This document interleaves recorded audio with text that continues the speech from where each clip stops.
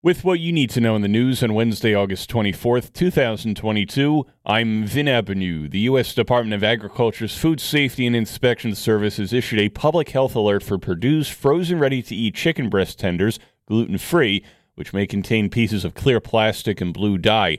They were sold at BJ's Wholesale Club retail locations throughout the country. The man responsible for dealing a lethal concoction of drugs that killed a man in Toms River has now pleaded guilty and is looking at 7 years in prison. Investigators learned that 22-year-old Shamar Jackson of Galloway sold the victim heroin laced with fentanyl the day before he overdosed and died.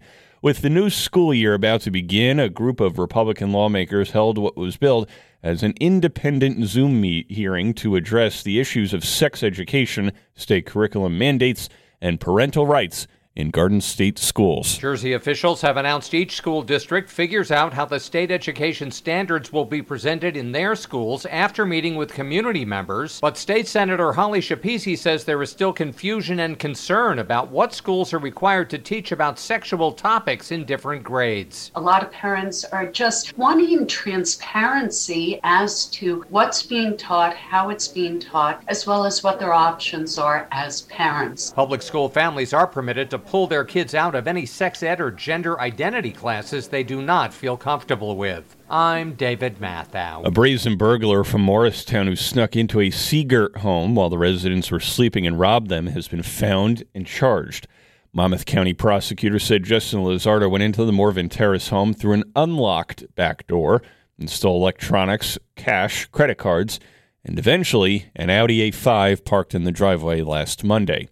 Prices at the pump keep dropping in New Jersey, but how long will the trend continue, and how low will they go? There's a new prediction that should make drivers smile, at least for a little while. Tom Kloza of the Oil Price Information Service says we continue to have plenty of supply right now, so unless there's a storm in the Gulf that causes refinery shutdowns, gas prices should continue to go down, and the pace of the decrease should accelerate for the next few weeks. I don't think you're going to get down eventually to where prices were last year, around 3.25 or so. But I think you probably got a shot to go to 350 to 375. He adds by mid-September, prices at the pump are expected to stabilize at least a bit, but you could be paying more for heating oil and diesel once the weather starts to get colder. I'm David Mathau. Pfizer says its COVID-19 vaccine is safe and effective against Omicron in children under the age of 5. The pharmaceutical company said Tuesday that its vaccine developed with partner BioNTech was 73% effective against the BA.2 Omicron strain in children under 5 this past spring. The American Academy of Pediatrics says that only 6% of kids ages 6 months through 4 years have received at least one dose of any COVID-19 vaccine since they were authorized in June. Pfizer said it is looking to get approval for boosters against new strains for people 12 and older this fall. I'm Rick Rickman.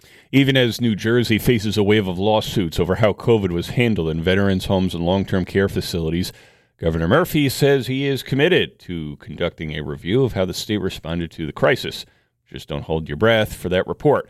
Murphy gave no timetable. He did confirm an outside firm has been hired to do a review, but he offered no other update. Murphy first promised a review in April of 2020, and nothing has come of that.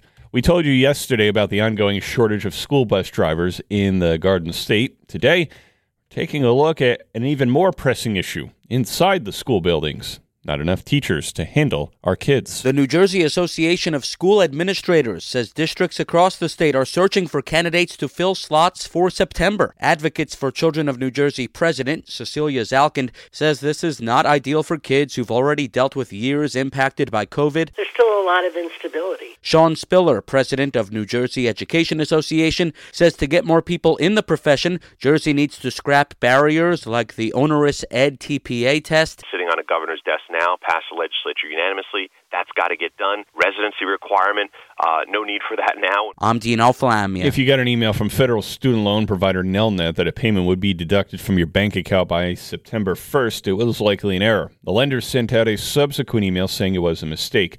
Loan payments remain on hold, but they were supposed to resume September 1st. President Joe Biden is due to extend that to January. He's also expected to announce up to $10,000 of loan forgiveness. Youth sports specialization, where a kid participates in just one sport via intense training or team activity for 10 or more months out of the year, is leading to more frequent injuries among student athletes.